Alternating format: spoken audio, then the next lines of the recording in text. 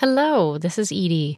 Before we get started, I wanted to make sure you knew first how much we appreciate you, and that in honor of Teacher Appreciation Week, right now at Heinemann.com, you can get 15% off and free shipping on all Heinemann professional books. This offer runs until May 11th. Head on over after the episode. Some restrictions apply. See the website for details.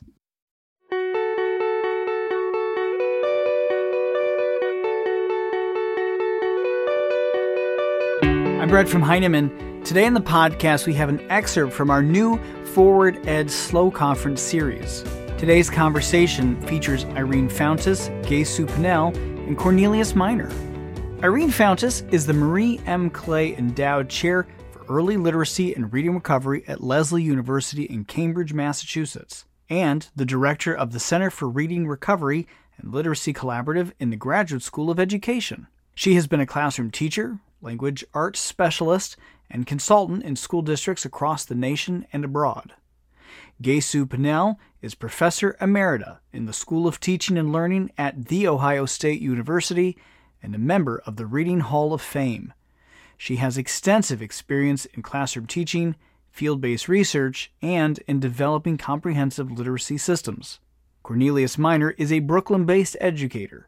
He works with teachers, school leaders, and leaders of community-based organizations to support equity literacy reform. He is the author of We Got This, Equity, Access, and the Quest to Be Who Our Students Need Us to Be. Together, these authors discuss their vision and values around literacy instruction, providing encouragement to teachers and school leaders to always keep students at the center of their planning, teaching, and decision-making. This conversation is part of Heinemann's new video series, Forward Ed, Forward Together in Education. If you would like to watch the full videos of this and other conversations in the Forward Ed series, you can find them on the Heinemann Publishing Facebook page or YouTube channel.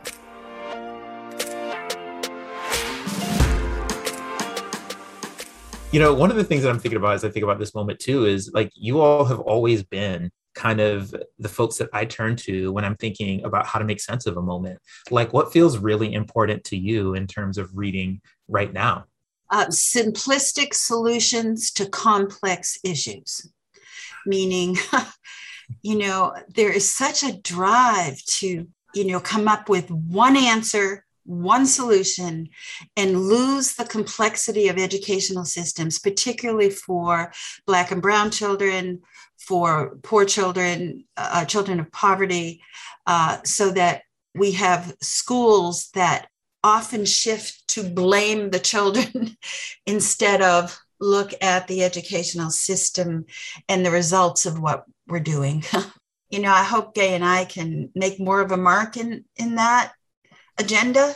We're really trying, and our most recent work and thinking is very much targeted at school leaders because we're learning that the school leader's response, even in the example that you gave today, is precisely where much of the challenge is, because well-intended school leaders who are trying to implement with fidelity, that's another word I just think is a challenging one, are losing the complexity of the fact that children learn as individuals, and we are collectively responsible for the individuals who arrive at our door.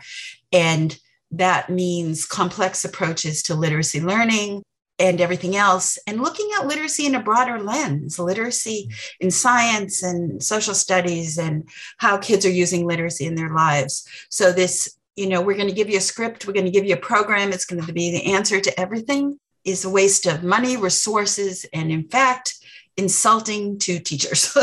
So we're really targeting our work now to work more with administrators, coaches, people who take a leadership role in supporting teacher development. Gay, do you want to say more about that? And then we got questions for you, Cornelius.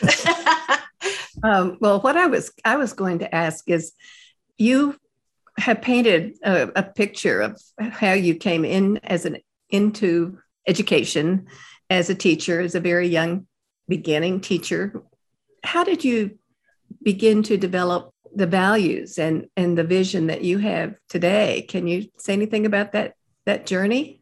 Absolutely. I think, and this is a word that I use often, but in many ways, it was like love. Like I watched kids falling in love with books, and I watched how that happened organically. And I watched how that happened in connection to their friends and in connection to their families and in connection to their experiences. And every time I saw it happen, every time I saw a kid love a book, I just made the mental note. This is not how the curriculum told me that it would go, right? This is not how the script told me that it would go.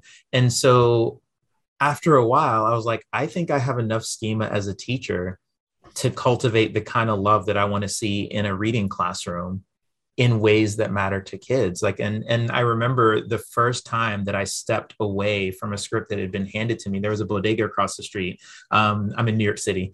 So there was a bodega across the street with a very popular bodega owner. And if you're not in New York City, bodega is a small corner store, and everybody goes to the small corner store in the morning. So you were on a first name basis with the person that runs the corner store. And the guy that ran the corner store knew all of the sports scores. I was a few blocks away from Yankee Stadium, and he would know all of the sports scores from memory. He would just like read the paper, and he'd internalize the whole sports page. And so you would walk in and he could quote the sports page. And I would watch kids in awe of him. Kids would be like, how did he do that? And I'm like, well, he did that by reading this sports page, and he did that by looking at this magazine or by checking this stat sheet. And kids would be like, well, I want to do that. And I'm like, wait, this desire to read and to understand and to synthesize data didn't come from some esoteric intellectual place. It came from somebody in the community that they love, right? And so for me, like really in that moment, understanding that this man who runs the corner store is an educator, that he is the inspiration behind kids' drive to read informational text in my classroom, you know? And so once I put that together, I'm like, well, what else in this community can be an educator? What else in the community can I use to inspire, you know, kids to move toward informational text or kids to move toward fantasy? And so really it was that experimentation. And that's why I'm so glad to hear you all advocate for that I think so many times, especially in toxic school environments and in toxic school communities, people have this expectations that teachers are going to be perfect, that this teacher is going to go try this thing, and then automatically this kid is going to become a proficient reader. And one of the things that I learned early is that's not how it goes, that my first few years were a series of trial, error, data collection, trial, error, data collection, trial, error, data collection. And so that idea of action research has been everything for me. Like, how do I try something? Watch the kids, watch how they respond to it, watch how they grow, watch how they talk about it, refine what I'm doing, and then try that thing again. You know, that has been the most radical thing in my professional growth, that freedom to make intellectual decisions about the direction that my class is going to move in. And that's been big for me. And, you know, and Irene, when you talk about, you know, what has happened recently in this last decade about this idea of equity, that's where it came from, that like so much of my work stands on your shoulders, like this idea that, okay, I learned from these two that if something isn't working in reading, I can examine the kids, I can examine the thing, I can reconstruct the thing and try it again and see if it works better. And so that's how reading had worked for me. And so I was like, well, what about the school community at large? What if there's something in the school community that's not working for girls? What if there's something in the school community that's not working for Black and brown children or queer children or poor children? Just like I did with reading, I can examine the thing in the community that's not working for the kids. I can research the kids. I can reinvent the thing and see if it works better. And so that cycle of trial and data collection has served me in every aspect of the work, from reading to equity. Like it served me in every aspect of the work. And so when I think about, you know, I think all the time about the incredible gift that the two of you have given this profession. And I ask myself often, like, what is the gift that I want to give this profession? And that's what it is. It's that ability to really make decisions that are best for children, and that we make those decisions by researching children. And research doesn't have to be, you know, I go and do a book length study.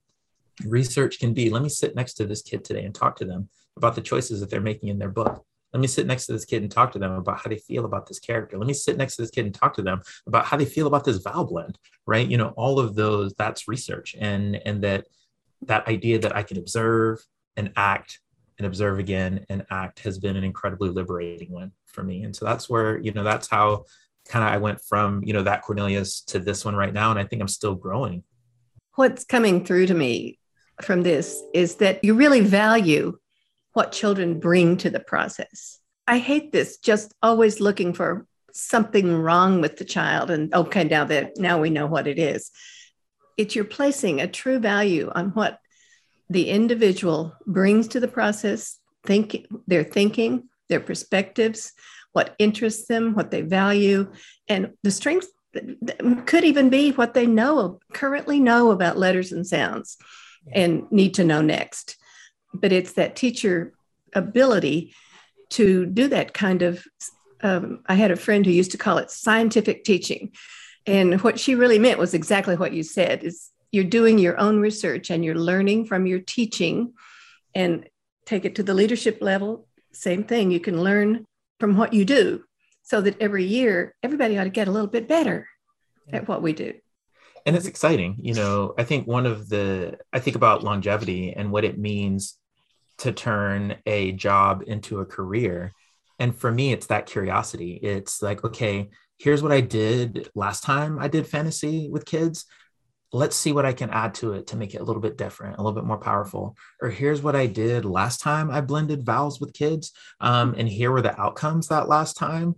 And because I want better outcomes this next time, here's how I might do it differently. Like all of those are the questions that sustain me. Like, when people ask, Cornelius, why are you still here?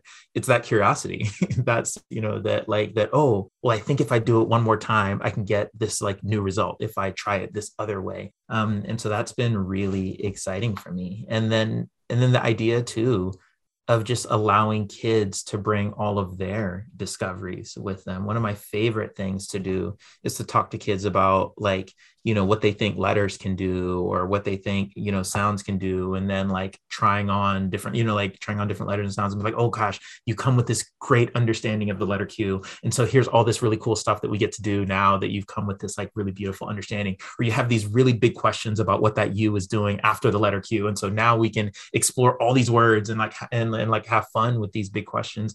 That's again where my joy comes from, is just watching kids be like, okay, I have this idea about a book, about a character. I have this idea about myself as a reader.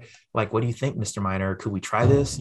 Those are the fun things. So there. Cornelius, I've been thinking as you were talking that you are implied in what you're saying is that you, the teacher, and of course other teachers would need to have strong content knowledge about texts and genre and alphabetic system, so that your decisions that honor where children are and keep them with a sense of agency and drive about their learning is also moving in a direction, because you have a roadmap of where it is you want to take them.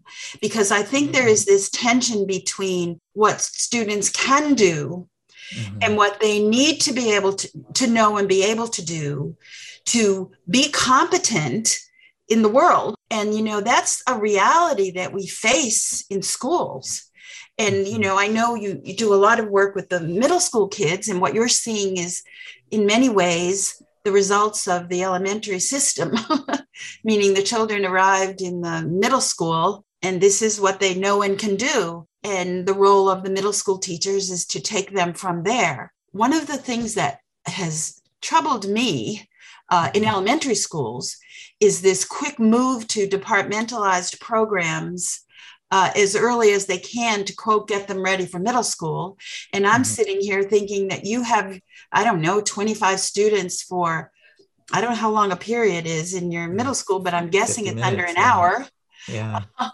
And you have these 25 individual kids with all of this interest and intellectual curiosity and different needs, and one teacher in the room who's going to get to know 25 kids and make decisions for each of them to bring them forward in a few hours a day, 180 days in a year. And it's this meet them where they are and take them as far as you can take them.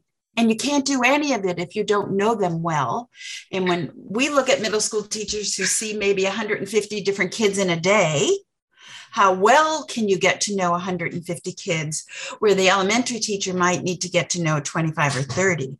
So this shift from our vision of what can happen in elementary schools and the reality of what happens in the middle school, I think is a challenge for the educational system. I would be holding off departmentalization as long as I could in order to know the whole child and to be able to make those kinds of decisions that are supportive to the child, to the whole child. I mean, that's huge. Like, so much of what I have learned hasn't just been I pronoun, it's been we. I make no secret about, like, the team at Sunset Park Prep, which is, my favorite middle school on the planet. I'm here in Brooklyn, so shout out to Brooklyn, but the team at Sunset Park Prep, I've been there for over a decade now. And that group of teachers has taught me more than anything I've learned in life, right? Because we think about the kids together, we plan for the kids together. Sometimes we argue together, but that idea that, we see kids for 50-minute chunks. And so what the math teacher learns about a particular kid that's going to see me later on in the day is important for me to know. And so we share that data across teams. And one of the things that has been really powerful, and I love how you talked about teacher content knowledge, we also have had to share our professional learning together. That if I learn a thing about how a kid can practice reading a text, then I take what I learn about practice and I might share it with the social studies teacher so that they can think about how they might repurpose and apply that to practice. If I learn a thing about decoding words, I might share that with the science teacher because kids are going to run into the same decoding issues in science. And so I love your idea there of, teacher learning is really, really important. And I think we exist in an ecosystem right now where people want to take shortcuts around teacher learning. And so there are school leaders who will say, instead of cultivating teacher learning and instead of building time for teacher learning, I'm just going to give my teachers the script to follow. And I think, again, having, Jen, the principal at Sunset Park Prep, create time for us to learn and to study together has made it where we can make decisions in the moment. We can make decisions the week before. We can make decisions after we have had an experience with children that all benefit kids. And so we don't have to rely on Jen to hand us things because she's given us the time for us to study and learn together so that we can make decisions. And so I think that that's a really important point when we think about the way forward for the profession. The way forward cannot be scripted. The way forward cannot be teacher proofed. Rather, the way forward must be reflection, thinking, planning, execution, then reflection again, planning, thinking. I think especially now as we recover from this pandemic, right, that we're all coming back in these different ways. I haven't been in a physical classroom in months. It's kind of interesting. My friends and I were talking the other night. I don't even know if I still got it, right?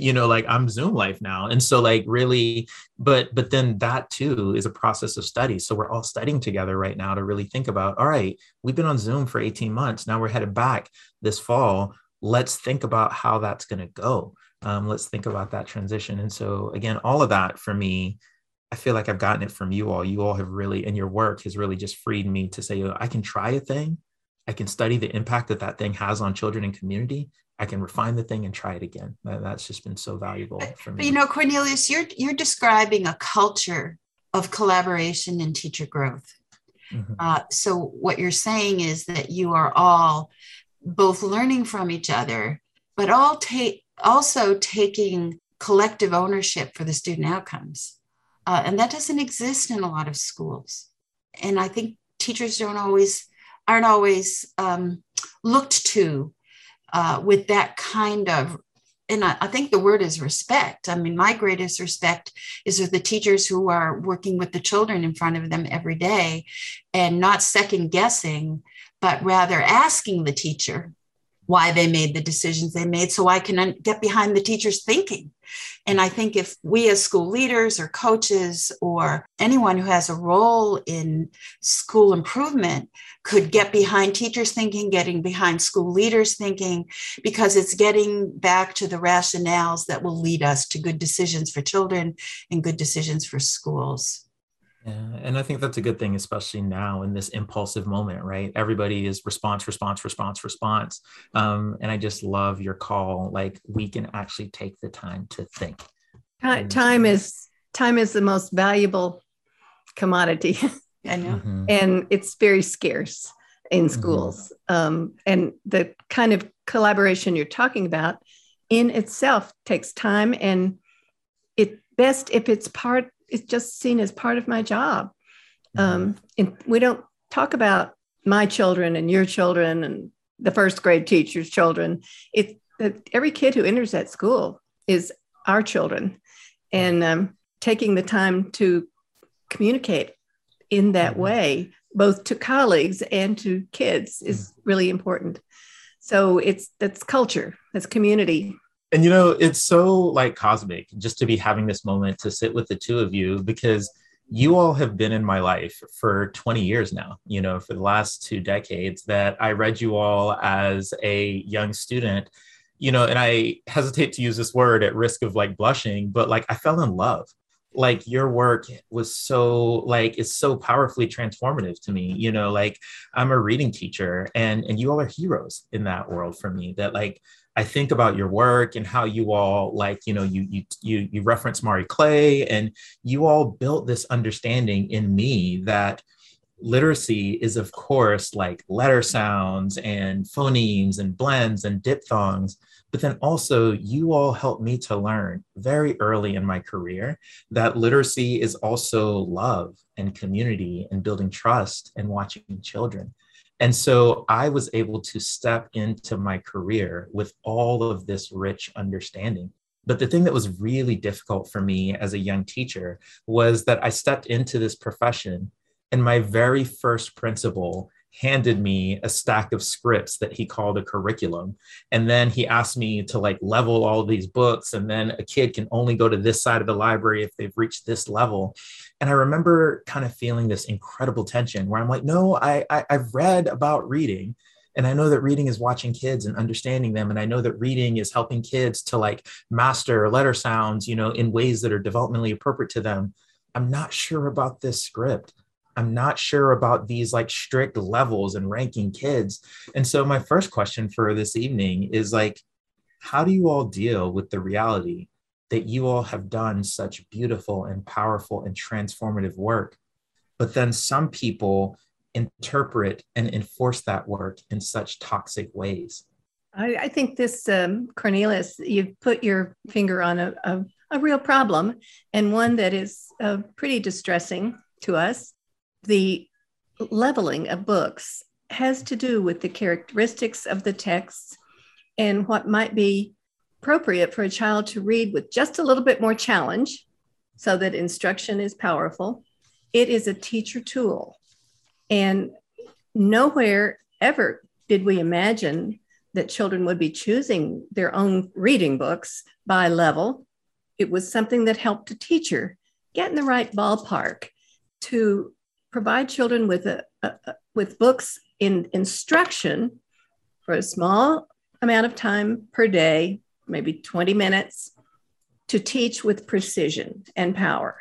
It's a teacher tool. We don't even put leveled books in the classroom where children can get to them. The teacher will bring in a book from the closet or a high shelf and say, I've selected a book for you to read, for us to read as a group today. But there's another time that's incredibly and equally important when children choose their own books, and they always have a book they're reading. And they don't choose the book by level. They choose it by what's interesting to me, what feels right when I read it. I like nonfiction. They have favorites, favorite genres, favorite authors. They get on a dinosaur tear.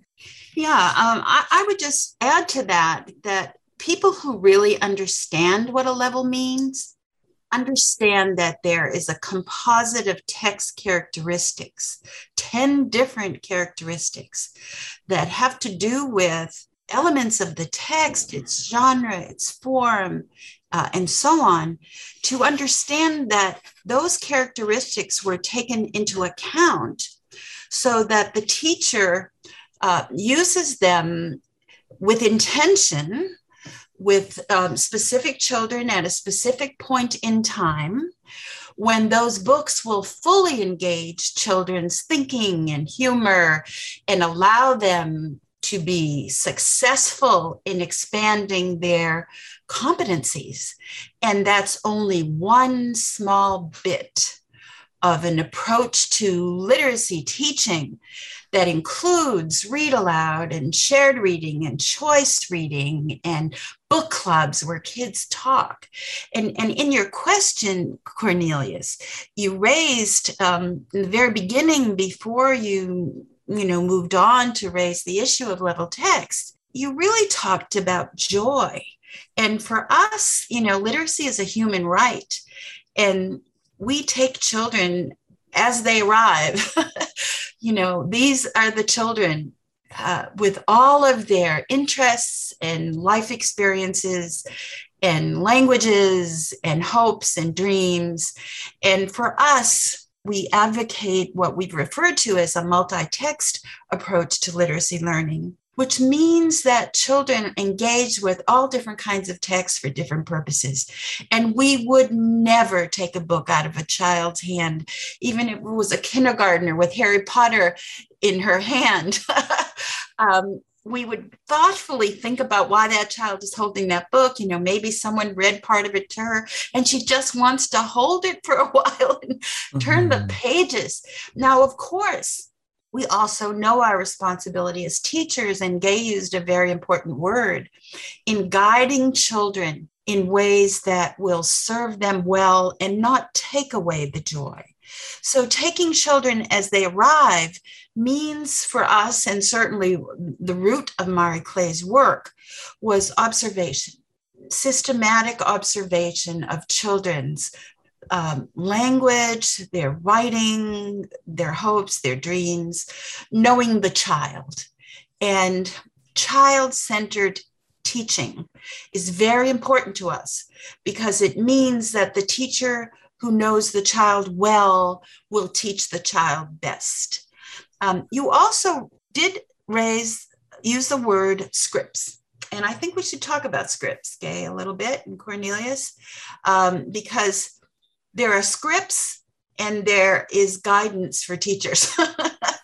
And what we learned early on is that teachers who had not engaged in authentic literacy teaching with children were doing things like relying on workbooks and work papers and using novels and having kids answer questions after every chapter. And we found that teachers wanted more support in knowing what a book club would feel like and sound like, some guidance to get the kids started, some ways of introducing a leveled book to a group that would give children a good frame for what they were going to read, or an example of how to engage in interactive read aloud in a way that really promoted children's thinking in meaningful ways. So over our career, we've not only been involved in developing what we think are beautiful, complex texts,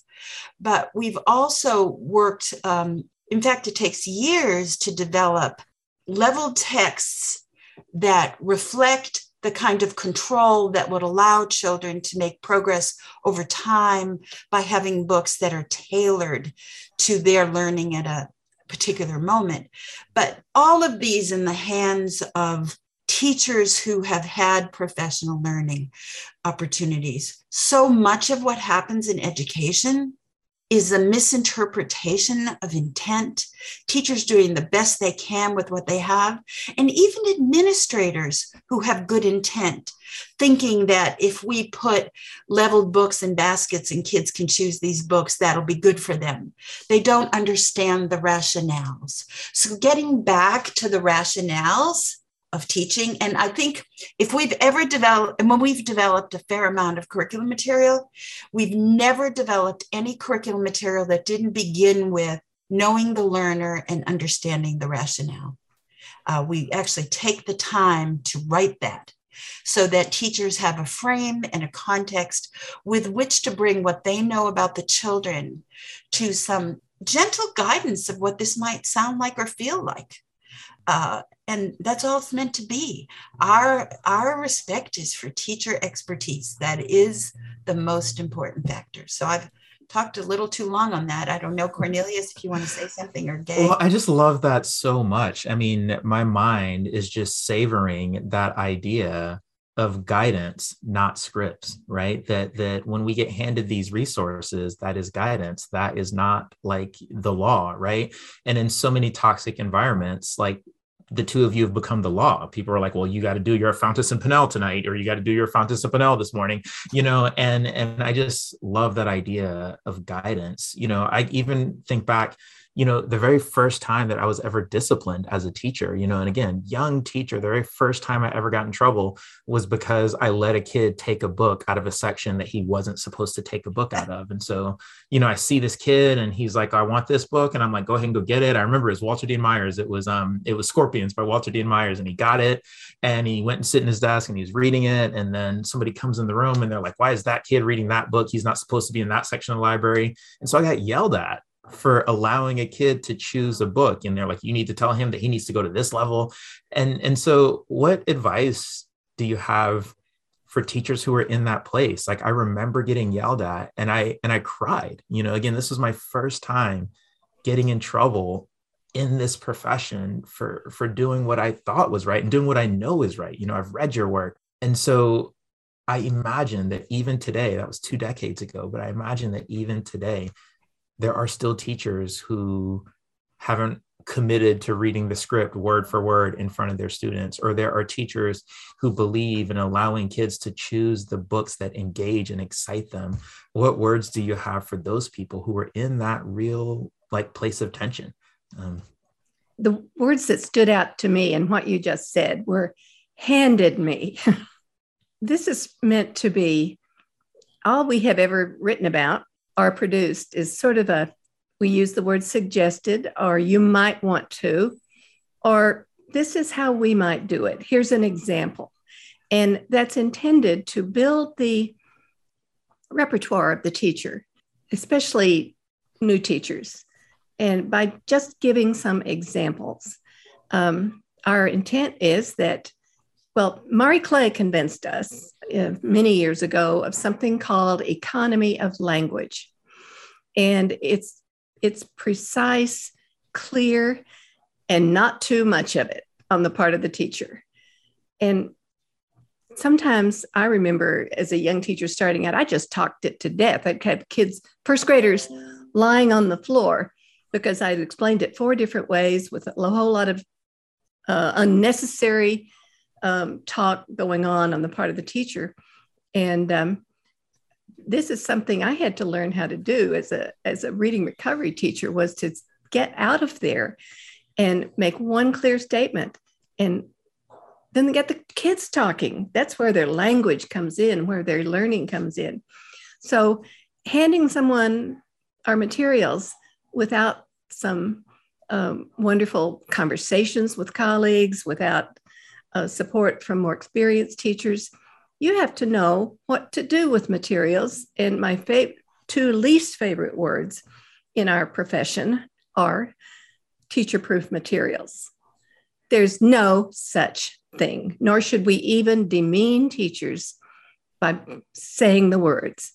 It comes from internalizing a repertoire of many different ways of interacting with children and being sensitive to giving them space to put things into their words so they have an opportunity to internalize it.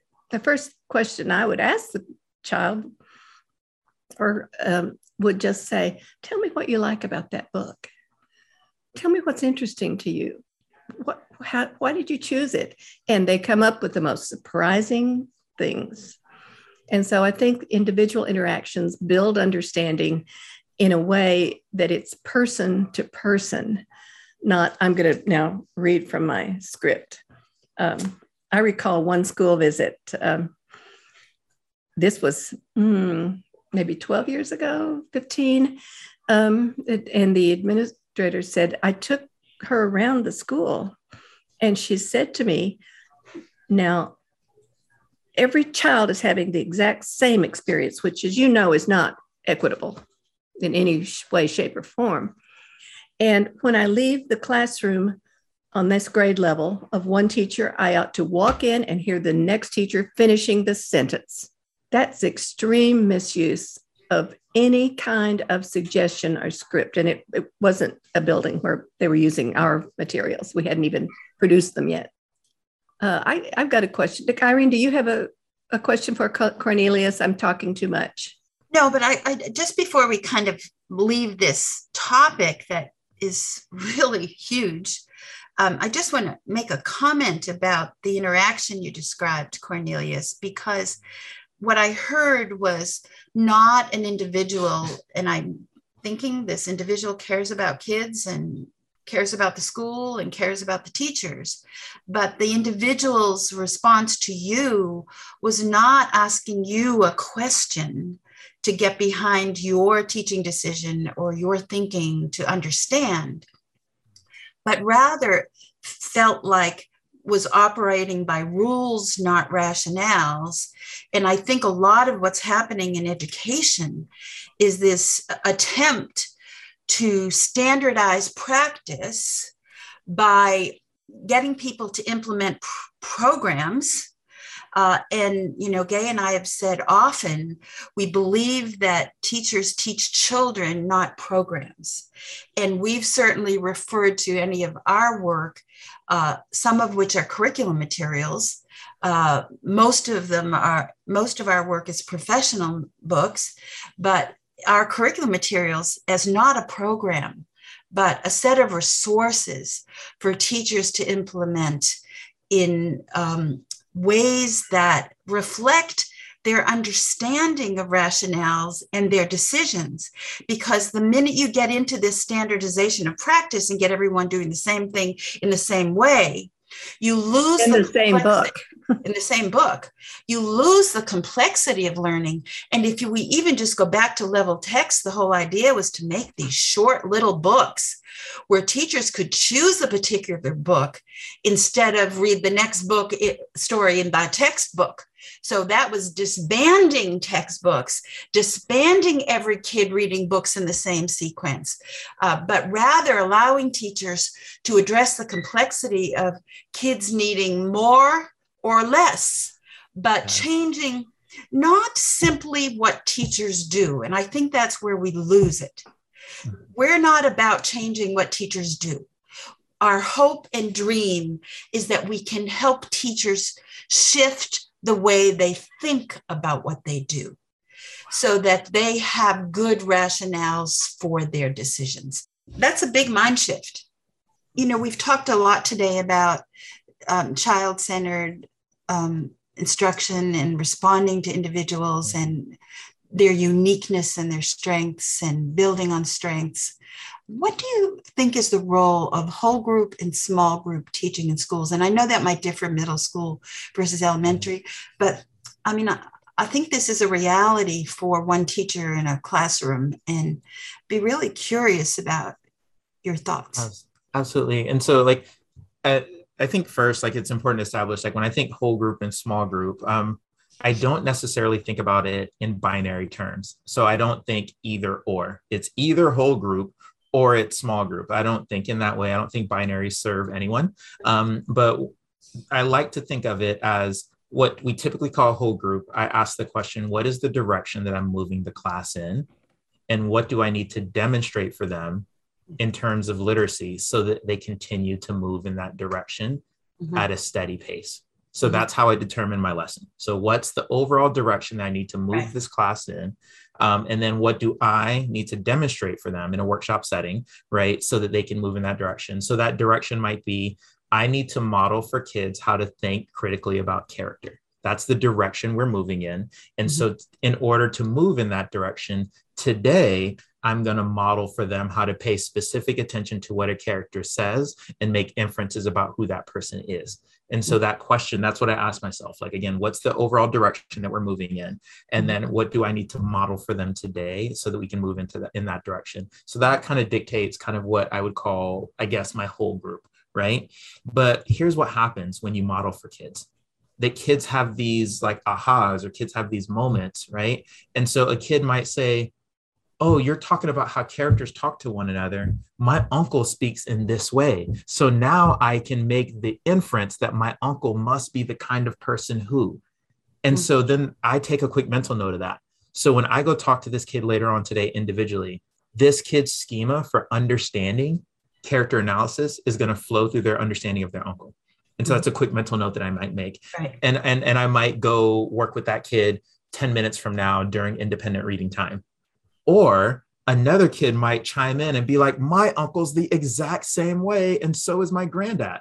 And so now I'm collecting the data. That's 3 kids whose schema for understanding character runs through their family. And so what that might communicate to me is like, oh my gosh, this isn't a single kid thing. This might be a small group thing where I can gather these 3 students who all understand character analysis through the lens of their families, and I can help them to work on this. And so that might tell me that this needs to be a small group. Or what might happen is the classroom might completely erupt, and now everybody's talking about their family. So now I've lost control of the lesson and everybody's talking about their family. But it's interesting, that verb control is a really colonial verb. I haven't lost control of the lesson. They have taken the learning for themselves. And so now I'm like, okay, so now this is a moment where I need to pivot away from talking about character explicitly, and I need to pivot toward talking about how we understand family, and then make the very specific connections to character analysis. So when I plan, I don't plan, here's going to be my small group, here's going to be my like one-on-one conference, here's going to be my whole group. I plan, what's the direction I'm going to move kids in? What do I need to model for them? What are kids bringing? How might I respond? So my plans look like a series of if-then statements. It's almost like a computer programmer. When you code, it's like, if this happens, then here's a direction that I could move. If this other thing happens, here's a direction I could move. If this thing happens to 1 kid, then I'll move in that direction in a conference. If this thing happens to 3 kids, I'll move in that direction in a small group. If this thing is like wildfire, I'll move in that direction whole class. And so it's, again, I'm really teaching myself right now, and I'm growing into this every week, right? But I'm really teaching myself how to be less realistic in my approach, more impressionistic in my approach. So when we think about art, right, we think impressionists use like dots, right? Like pointillism, right? And so I think about like, all right, here's, small group-ish, right? So so that kind of thing. Teaching is complex, isn't it? Yeah. And one of the beautiful things, again, I work with a team, right? And so there are 2 other teachers on my hallway specifically who like call me out all the time. They're like, well, Cornelius, like, you missed a moment to do this thing. When that kid said this, you could have pivoted in this direction to support them. And so my current like course of study for myself is I'm just learning how to be more nimble in that way. And so what that has meant for me personally, and you 2 know me, I am a very type A personality. I like to plan from point A to point B. I like to have everything organized. And so I've had to let go of a little bit of that so that I can listen more, so that I can respond more powerfully. But all of this gets back to what you said early, that I can pivot like this because there are people on my hallway who have ensured that I have the content knowledge. So there are people on my hallway who have ensured that I understand character analysis. There are people on my hallway who have ensured that I understand inference. There are people on my hallway who help me, because one of the things that we notice in middle school is that kids are still having some decoding issues, right? And so there are people on my hallway who are like, Cornelius, even though this is typically the realm of elementary school teachers, you need to learn some of this stuff because it's important for the work that you're doing. And so there are people in my hallway who hold me accountable for building my own content knowledge. And so that's also been an interesting thing, to be able to talk publicly in the hallway about, here's a thing that I don't know, but my kids need it, so I got to learn it. And being able to have the professional like space to say that. And the professional humility to say that has been a really radical act on behalf of our leader, that she's really made the professional space for us to be like, you know what, there are some 7th graders who are still grappling with these, like, vowel blends. And so that's not typically our world, but we need to learn that. And here's the space where we can learn that. Our thanks to Irene, Gay, and Cornelius for their time today. You can find Irene and Gay on Twitter at Fountas Pinnell, all one word. And you can find Cornelius at Mr. Minor, also all one word. If you would like to see more content from the Heinemann Forward Ed series, check out blog.heinemann.com or visit heinemannpublishing.com/forwardtogether or the Heinemann Publishing YouTube channel or Facebook page. The Heinemann Podcast is a production of Heinemann Publishing. It is produced and edited by Steph George. Sound mixing by Steph George. Our creative producer is Lauren Audette. And our executive producer is me, Brett Whitmarsh. To learn more about the Heinemann Podcast, visit blog.heinemann.com. Thanks for listening.